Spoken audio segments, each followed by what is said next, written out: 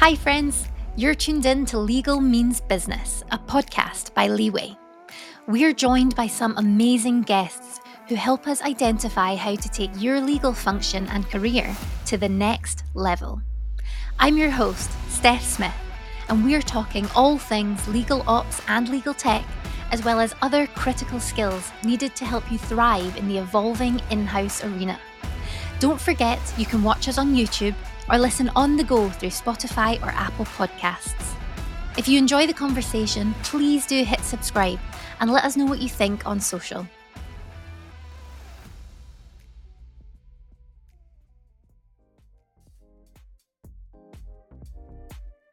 So I define entrepreneurship essentially as the sweet spot between being an employee and an entrepreneur.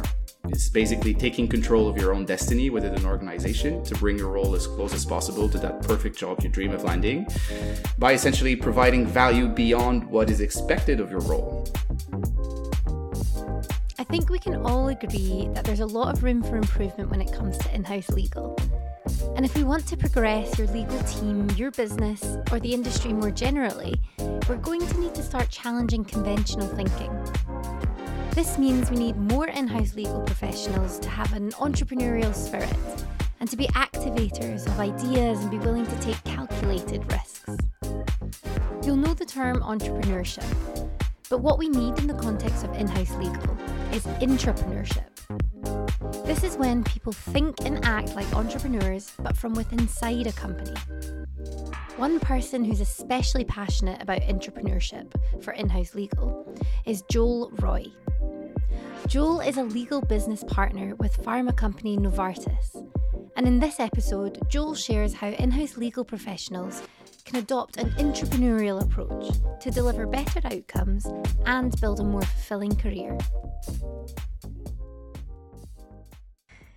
Hi Joel, thank you so much for joining us on the podcast. It's nice to speak to you again. How are you doing? Likewise. It's my pleasure, Steph. I'm doing all right. I just got back from vacation. This is actually the first thing I do back in work mode. So it's really a pleasure to be here. It is, yeah. Yes. And this was your vacation in Portugal? Yes, but also took nearly a week after I got back to adjust my toddler back to jet lag, essentially. Yes. Yeah, which was a smart struggle, idea. Actually. Yes. It was. I wouldn't recommend traveling with a 2-year-old, honestly, but it's been experiences and memories forever. I'll leave it there. Yes. Memories forever. Not good, not bad. We'll leave it there. Yeah. Cool. Well, obviously, you are a lawyer by trade, but I think that's only one string to your bow, I would say. So, and it might seem like a bit of a random question, but I think it ties into what we're going to be talking about today. But I saw that you recently launched a newsletter on LinkedIn. Could you tell us a little bit about that and kind of what sparked you to do that? Sure. Well, yes, I'm not your traditional background when it comes to, legal positions, generally speaking. Even though I did the typical undergrad of, history and poli-sci. So as far as education goes, I'm pretty run-of-the-mill and garden variety. But yeah, no, I have a few quirks. One being that I'm in love with wine. I've actually done my WSET certification back in 2016 during my first year of practice. And started a wine blog back then. Was my first, endeavor in content creation, which was a lot of fun. And gave masterclasses in art galleries to gather interest, that type of thing. So I've been really involved in wine. So the newsletter came when I actually shared this on LinkedIn that I had been doing things in the wine sphere for a while, and people were like, "We need recommendations." And I figured, why not? Why not? Essentially, so I put together a little punny newsletter called "Mate Please the Cork," which I launched last Friday, and it's been gathering a bit of momentum, and it's a good fun. I think it's great to be able to let your hair down and hang out with these folks that you see on LinkedIn all the time, essentially, and bring them up to a different speed and show a different side of yourself. So no, it's been great so far. I'm looking forward to pushing it forward. There's only one newsletter out, but we'll keep it coming. Yeah, exactly. No, I think it's great, and I'll certainly be tuning in as well. So I am quite a fan of wine, especially now I'm living in France, so trying to up my game in terms of my wine knowledge. So I think it's so interesting though. And you also, you have quite a varied background as well of other quirks, as you put it. One which we mentioned a second ago when you were talking about the mic that you were using. So I guess you're also quite creative, I'd say. I don't know if I'm creative. I'm musical. There's always, there's a debate whether you consider yourself an artist just because you do music or, painting or you write. It never quite fit well with my personality to characterize myself as such. But yes, I've done a lot of music, a lot of recording. I'm a geek audio production, guy. Essentially, I've been doing this for the last 15 years, so I have all these little tools and mics and stuff, which I enjoyed discussing with the technical sides of this podcast. But yes, I have that. Yeah. That's also out there somewhere. You can find it out. We'll need to find that. Actually, we will need to find that. I think it's pretty cool. Yes, please do. I think it's really cool because I think all these things that you do outside of your kind of legal career have value and skills and strengths that you can apply to your legal career as well, I suppose. And it feels like you like to challenge yourself, maybe challenge what a traditional lawyer might look like or do or enjoy in their spare time. But do you think this kind of challenging nature and drive to push the boundaries and experience new things is something that you can apply to your legal career and your roles as well? For sure. I don't think it makes me very traditional in the approach, even though I'm far from the only one that took that stride, if I can say. But I think, coming from a varied background and being exposed to different kinds of people and different, outlooks on life makes you better generally as a human being, frankly, if I might say so myself. But also, as a lawyer, it makes you develop some communication skills that you might not have. If you're used to discussing only in a certain tone to a certain audience, then obviously you're talking to only them and only them can understand you and react well to that. So having, people in the music sphere that are still close friends, having people in the wine business that are completely different, and having people in law, you can really develop an approach that is perhaps closer to, what you want it to be generally when you speak in life. So you don't have to be in legal mode all the time because you have those little hats that you can put on as well. So no, I think it's, if it makes me interesting, thank God. At the end of the day, honestly, that's not what it was done. It's kind of a career, and the way it shapes up, it's happenstance. And I pursued avenues that I thought were interesting at the time and still do them when I have the time. I don't have as much as I used to. But now that it's done, it's still great to look back and to have these skills, as you call them, or just interests, basically, that still blossom. And I think it almost feels, from what I've seen of what your kind of perspective and what you share on LinkedIn as well, and the kind of tips and your thoughts and whatnot there, it does strike me that you seem quite entrepreneurial, I would say, or rather, as you and I have spoken about before, maybe more intrapreneurial. So I guess it'd be great if you could walk us through what intrapreneurship means to you, for those who might have not heard the term before. Yeah, no, absolutely. I think entrepreneurship is something that, is not discussed enough in circles, especially in legal circles, but also more generally in business circles. Even on LinkedIn, it's all about the entrepreneur, right? It's essentially you're right. That's what we aspire to, and those are the people we admire, and we see those founders and they're amazing. And frankly, they are. There's a risk element that you don't see in entrepreneurship, and to have that fire burning might push you further, which might explain why you have more successes in typical entrepreneurial bases. But still, I think entrepreneurship is worth talking about because I think it's a fundamental way to pursue your career and actually to make you the best employee you can be and to make you the best professional you can be, which in legal, can happen in house folks such as myself. That's actually how we come about. So I define entrepreneurship essentially as the sweet spot between being an employee and an entrepreneur. It's basically taking control of your own destiny within an organization to bring your role as close as possible to that perfect job you dream of landing, by essentially providing value beyond what is expected of your role. So going further what is expected of you and trying to build projects that will bring value. That's really all there is to it. It's also, I think, a thing that perhaps more importantly, it breaks the false association between career passivity and being an employee. You don't have to, sit on your laurels just because you landed that in-house gig. The work doesn't stop there if you don't want it to. And there's a whole world of opportunities that abound, and you just have to seize them. Yeah. And I guess actually that's quite a beauty of an in-house role as well, perhaps, because you're working in a business, you're working with lots of different teams, lots of different projects. There's probably a huge opportunity to be entrepreneurial, I would guess. Have you found that from your experience? I would say so. And I would say so, and this might not, generalize to everywhere, but I think people don't expect much from the legal function actually in-house. They're quite set in what they expect of us. They expect us to handle, the legal stuff and contracts, and essentially to slow them down and bog down their processes on the sake of something that they don't quite understand, which is risk management. So really, if you take it for what it is, there's quite a limit as to what you want to do, right? You can be very effective at that, and you have amazing people on your podcast that showed you how to better do this. And frankly, I'm quite new in the in-house role, so I wouldn't be able to comment much on that, at least not with the same authority as they do. But there's a lot more that can be done. And, one of the beauties of being in-house is that you're kind of the consigliere of the whole business. You touch everything, you interact with everybody, and you're able to see things perhaps from a higher point of view than most would. And that brings a tremendous opportunity to actually figure out, how do we take this forward, and how can I redefine my function to really bring the most that it can, with the threshold being quite low, frankly, in the general sphere of the business. So intrapreneurship is when people think and act like entrepreneurs from inside a company. These people are likely to be committed to innovation and are passionate about their work and producing higher value for their team and the business.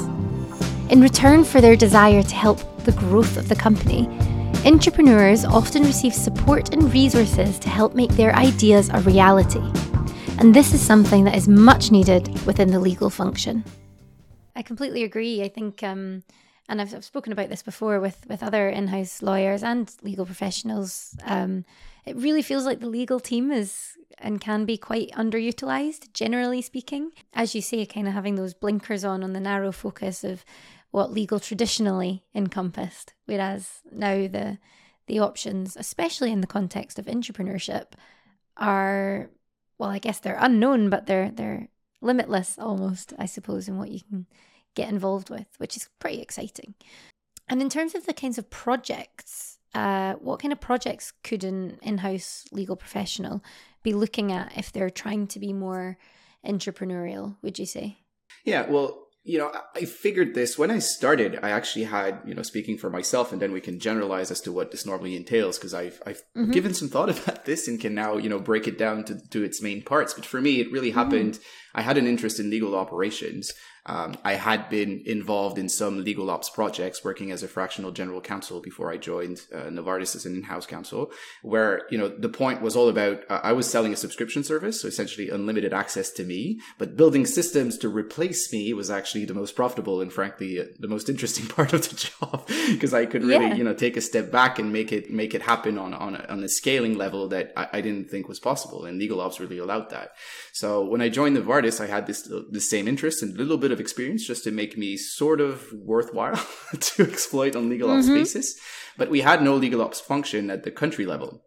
So, talking to a few people, I decided to take on small legal ops projects and to push them forward essentially as a self-starter, which is really what you need to do to get intrapreneurial. And we'll talk of that. And I was able to build a little cross-functional team to assist me, which led to, interesting results, if I can say so myself. So essentially breaking this down, the kind of projects have five, maybe six, essentially main components that you can look at.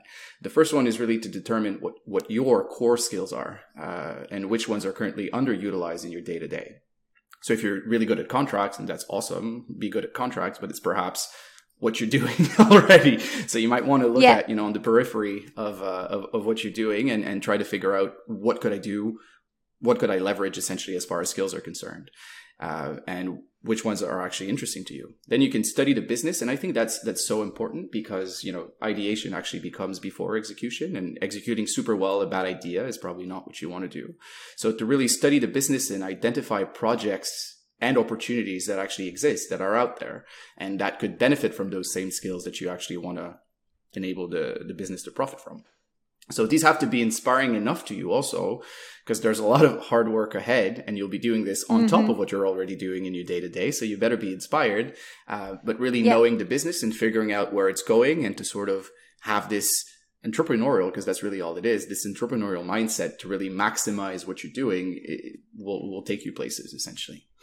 The third step would be to lobby and negotiate internally, which is the thing that will take you the most time and will be the most difficult and might actually kill most of your projects. But it's the one that you don't see coming when you start doing this, because you have to get resources to get the project going. This is difficult usually because everybody's strapped for time, and you tend to be very busy as an in-house counsel. Even though you're underutilized, it doesn't mean that you're sitting at home, eating cookies.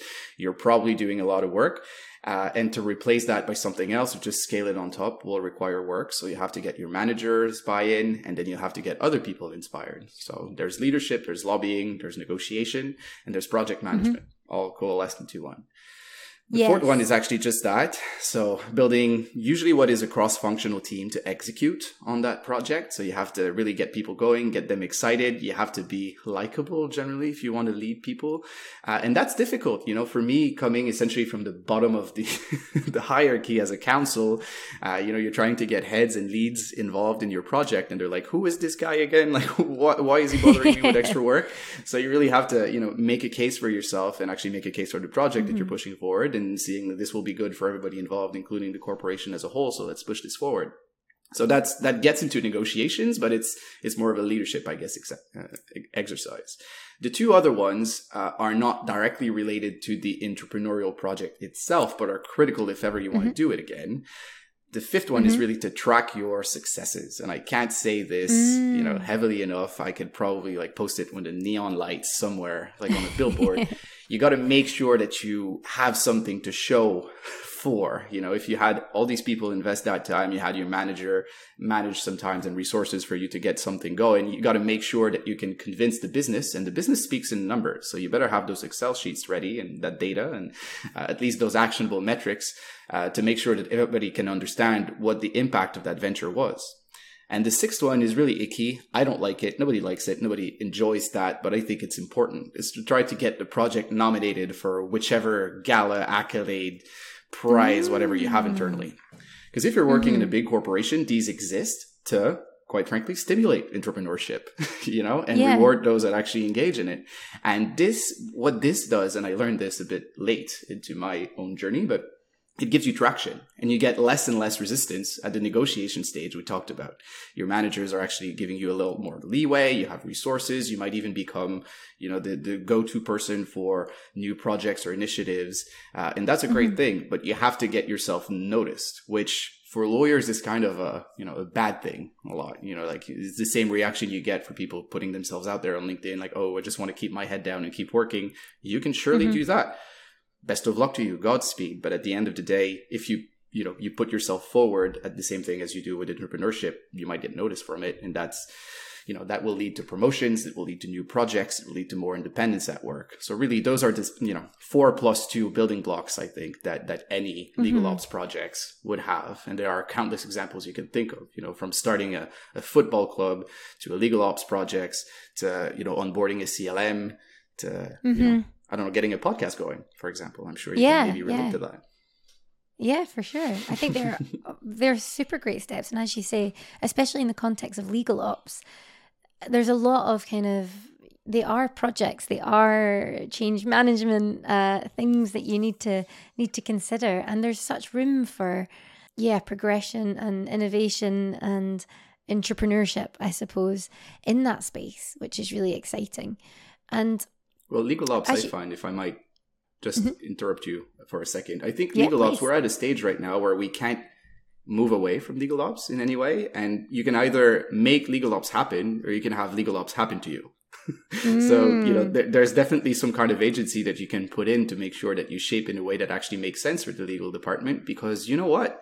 Legal ops might actually not be owned or be led by the legal function. That can and does happen.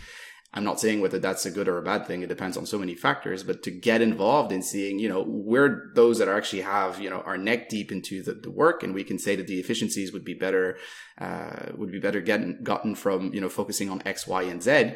That will take you places. And this will actually make you reflect better than you would if you were just to be, kept in check by an outside legal ops function that was created and owned, say, by, even the devils at finance. It's maybe not something you want to do. And I love those finance folks. I meant this in jest, just because this is recorded and will live on forever. It's okay. I think we like a bit of sarcasm on the podcast, so hopefully everyone Fair can enough. appreciate Hopefully. and understand that.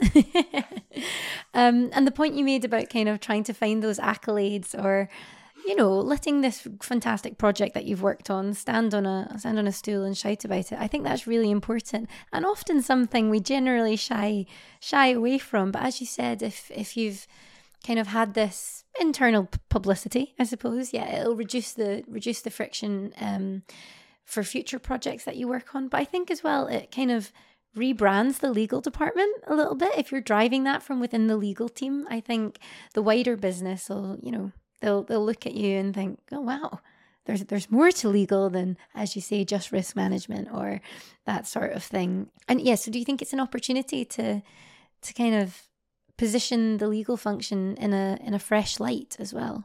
Absolutely. And one thing I would say, at least from my own experiences, is that, the ripple effect is huge. When you have something that actually works from an entrepreneurial basis, everybody that touched it looks good.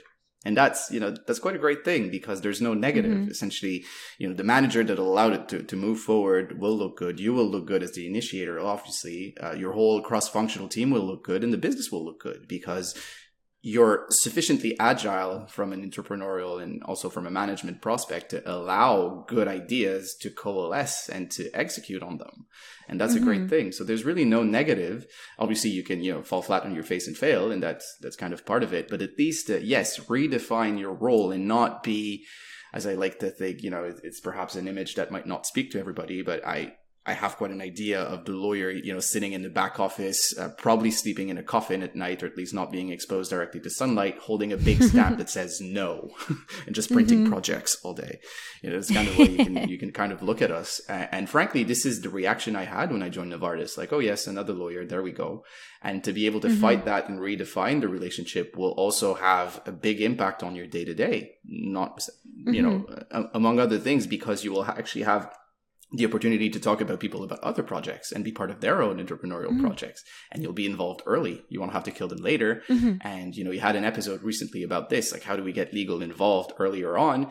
Well, by showing face and making sure that you seem more involved in the business as a whole. That's surely a great tip that you can look at. So this is also one of the unintended collateral effects that you might have from entrepreneurship.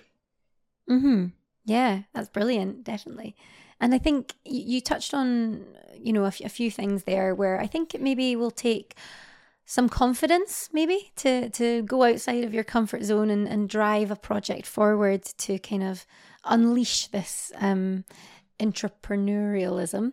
What kind of strengths and skills do you think people could work on to become a better legal entrepreneur?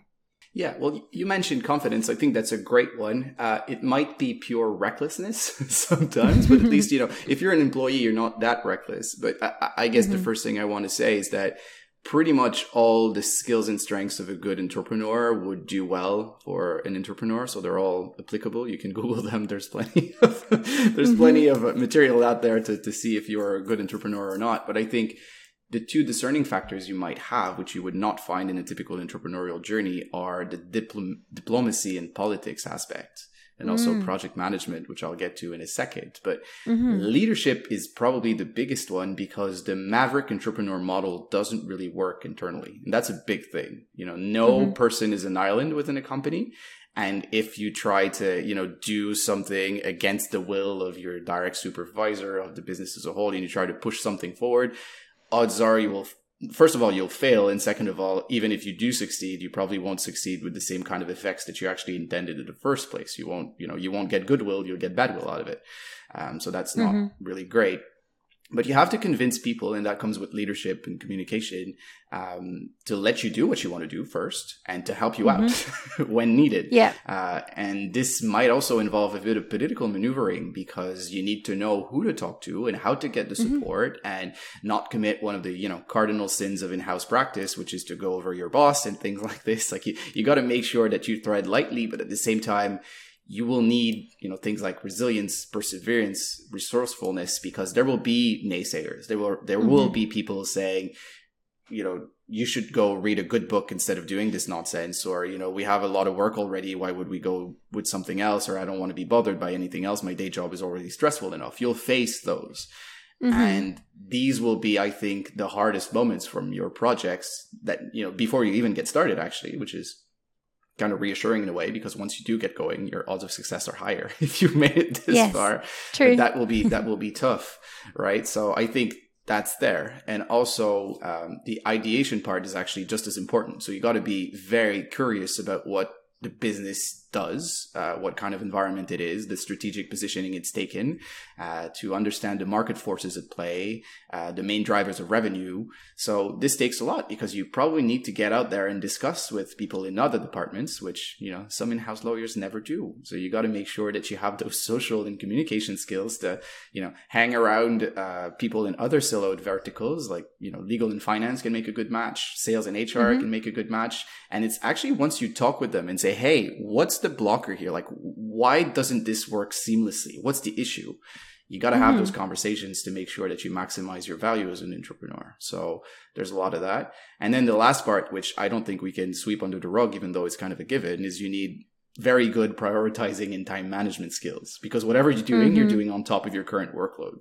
So if you can't find efficiencies and you're already very busy, odds are you'll fail. And that's a big deal, because there's nothing worse than getting people very excited about something you end up not doing.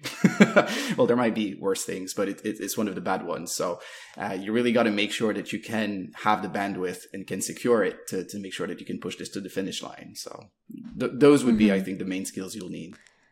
Yeah, you're right. It's quite a well-rounded individual, I would say. Well, you also learn as you go, right? Like, they're not natural, and obviously you can't tick all those boxes before you get going, but you got to keep in mind that you will face hurdles, and how will you react to them. And, planning, I think, is good, because you need to have a vision, but at the same time, you got to be agile, and you got to make sure that you can adapt to whatever's thrown at you, because organizations are living organisms, and they have their quirks and they have their perks. And sometimes, someone leaves and then someone comes back and they're not happy with whatever you were doing before. And so you got to adapt. I think that's also another one. But yes, it's like entrepreneurship generally. You got to be ready for whatever they throw at you, and they throw a lot of things. Yeah. Trust me. Yeah. So there are a few useful skills that you'll want to work on if you want to become a legal entrepreneur.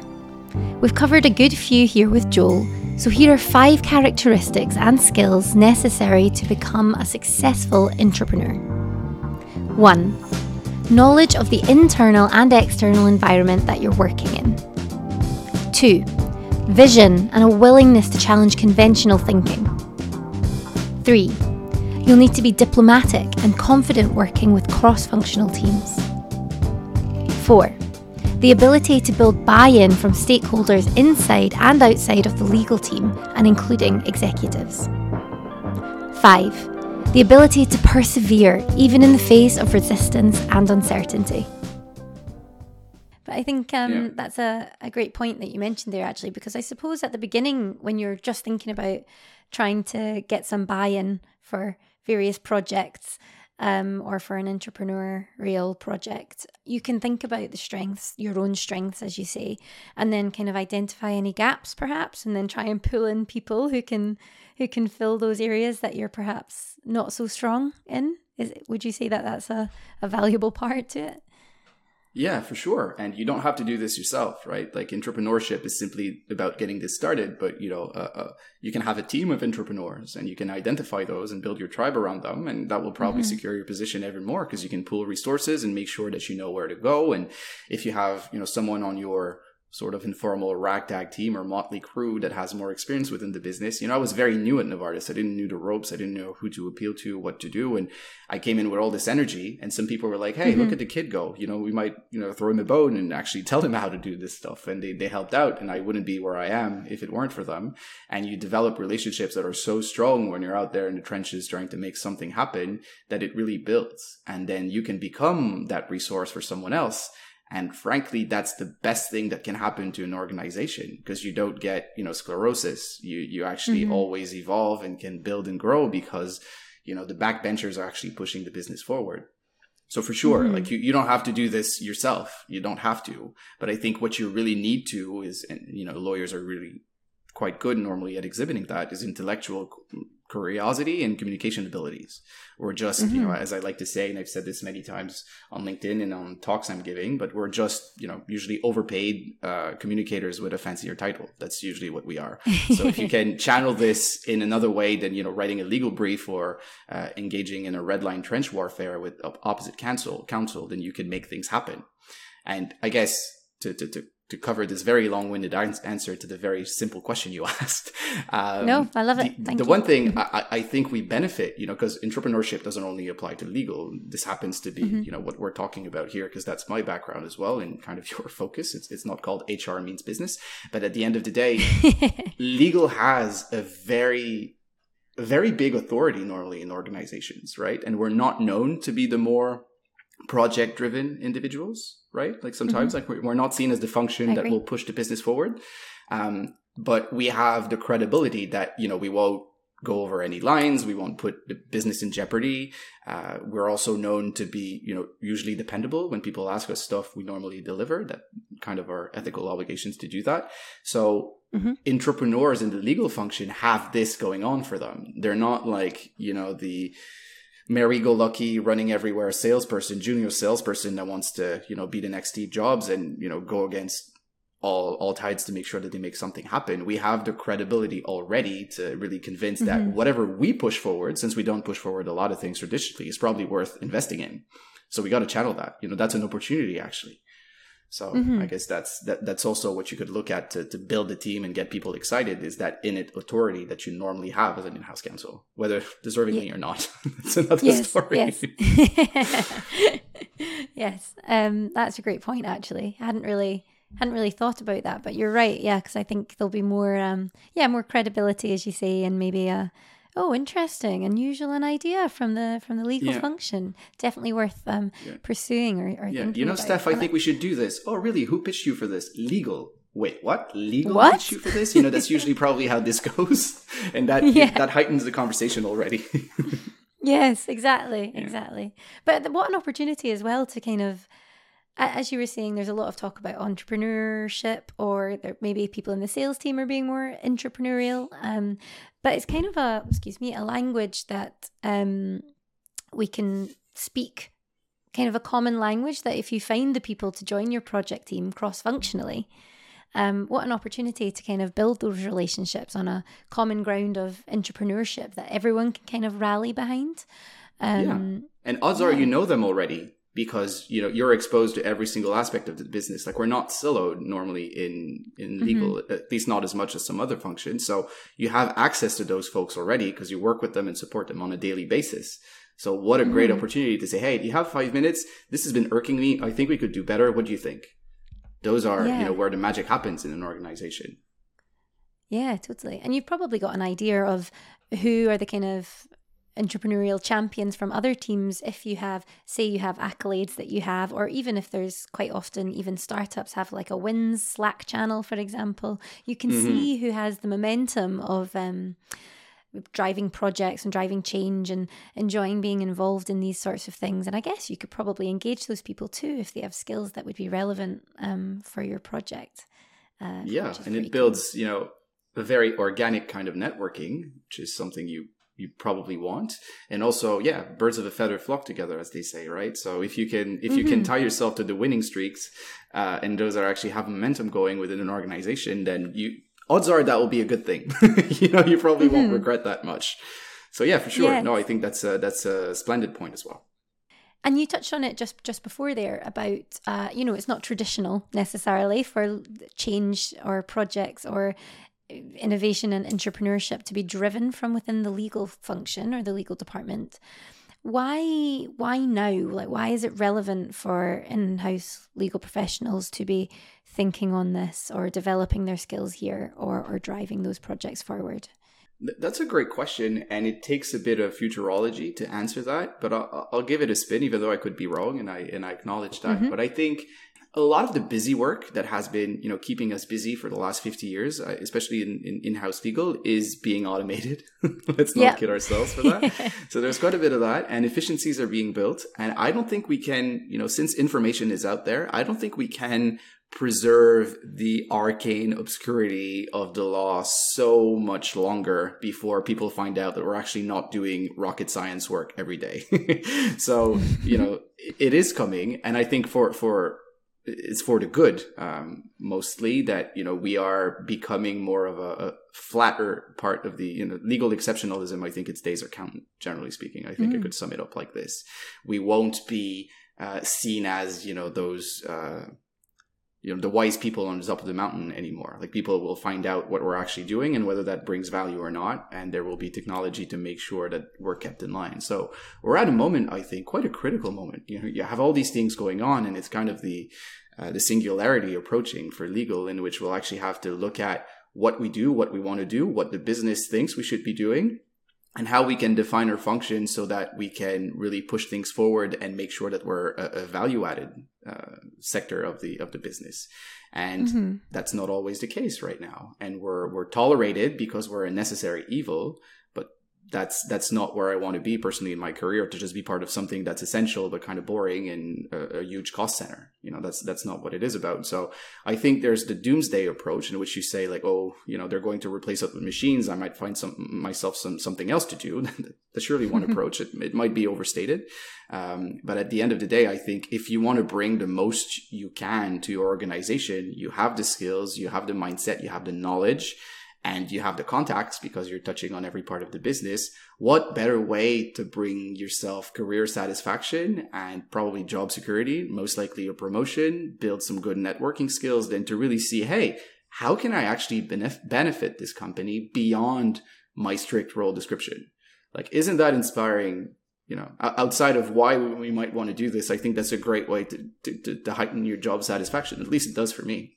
Yeah, I completely agree. And I think that's, again, such the beauty of working in-house as well. The opportunities are kind of endless, and it's quite exciting, I feel. And hopefully it is. that It most very people, much is. Yeah, people working in-house would hopefully be excited by that concept, as, I guess lots of people have moved in-house or chosen in-house because of the kind of being part of the business vibes, I suppose. For sure. Just replace entrepreneurship with what you were doing as business development, when you were in private practice, and you have something going. You need to you need to sell your importance to the team in house also. Like, it's important to keep that career development movement going, and entrepreneurship is a great way to do that. So for sure, completely agreed. Yeah. And generally you find, I've found, having had the pleasure of speaking to so many of you who are kind of this mindset, it does really seem like you can enjoy your jobs, your day-to-day roles much more, because you kind of get a bit more invested, more enthusiastic, and you can't help but kind of rally behind these ideas, whether you've been the one to pitch it or whether you're just part of the project. So it certainly feels like something that is a lot more rewarding on a day-to-day basis, and for your longer-term career as well, which is cool. I haven't reviewed the data recently, but when you look at the main drivers of job satisfaction, you have positive feedback, which you can get if you're iterating and actually pushing projects forward. You'll get feedback, whether good or not, at least you'll get feedback.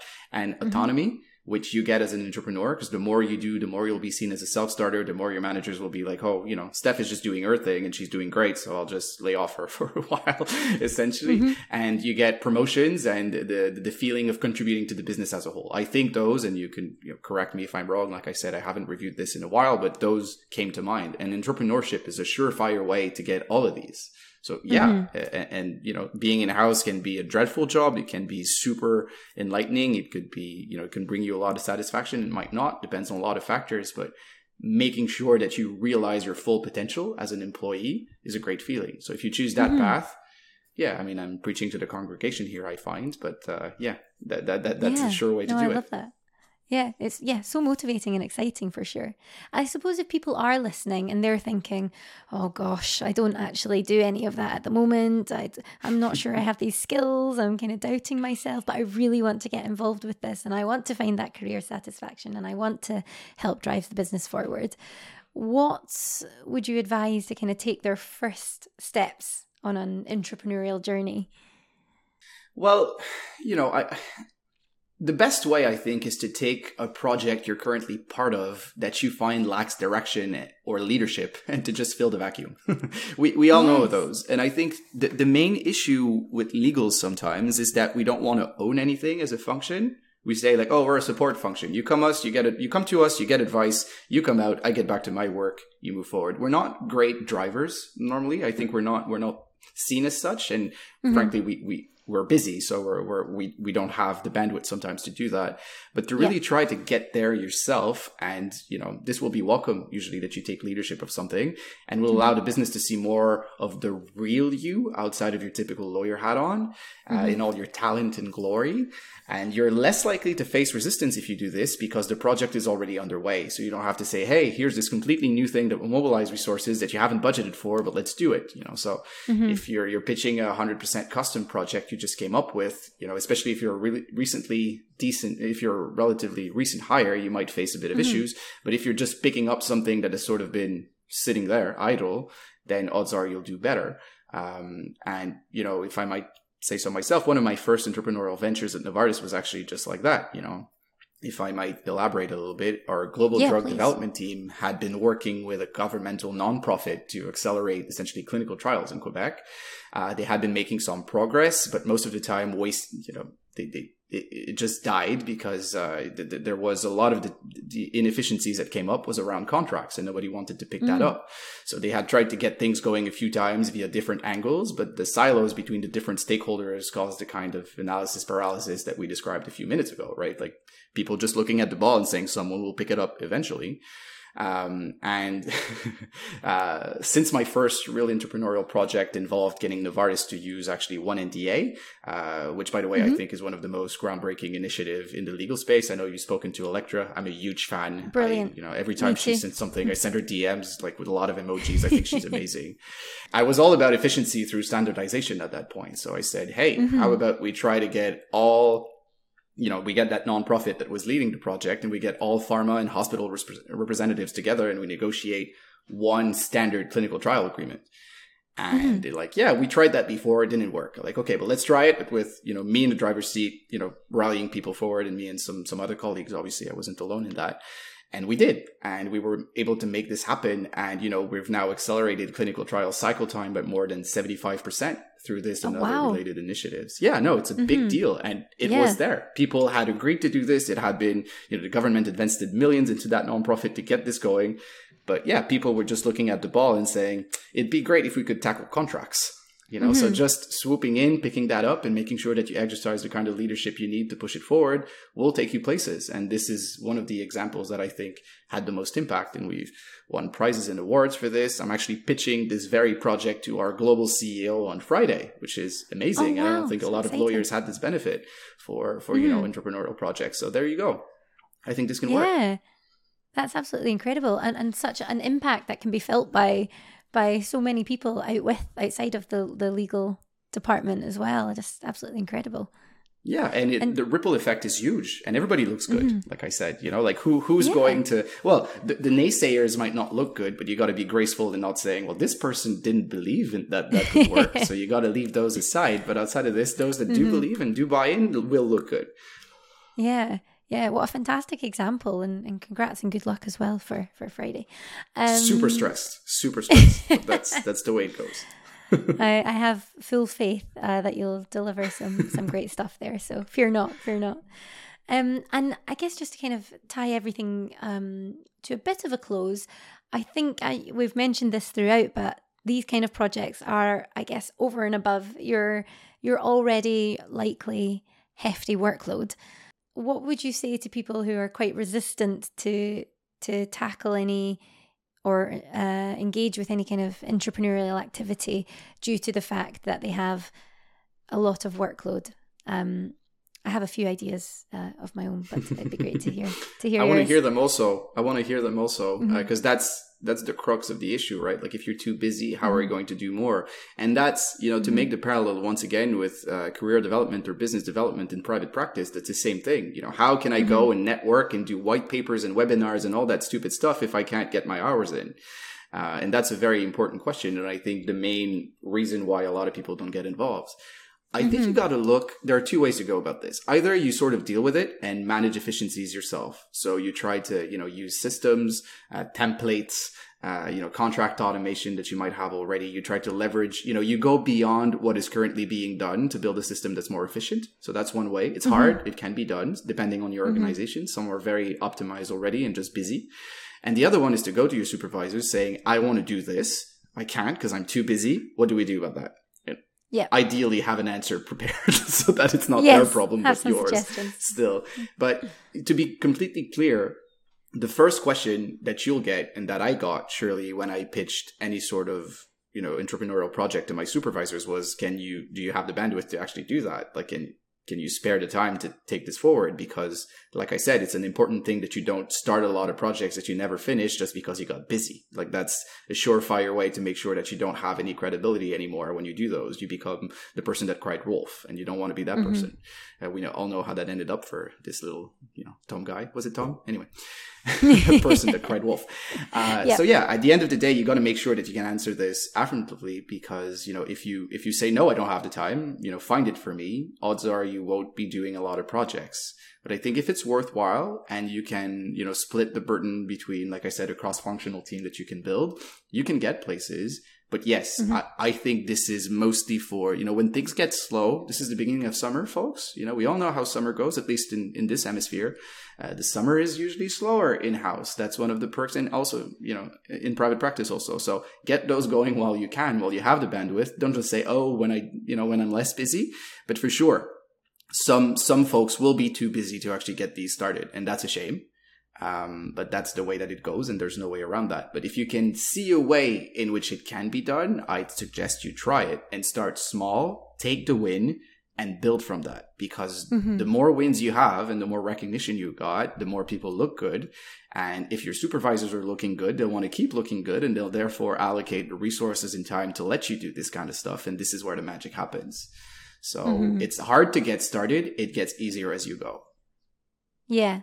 I think that's a great point, and I completely agree with everything that you just said. I think it can be difficult in the beginning to see, and quite often these projects, I think the end goal is probably to save you time down the line, as you talked about. So it's kind of it's a viewing the upfront work and effort versus the kind of longer term ROI, and I think that's really important, and it's understandably a difficult hurdle to get yourself over if you're already swamped.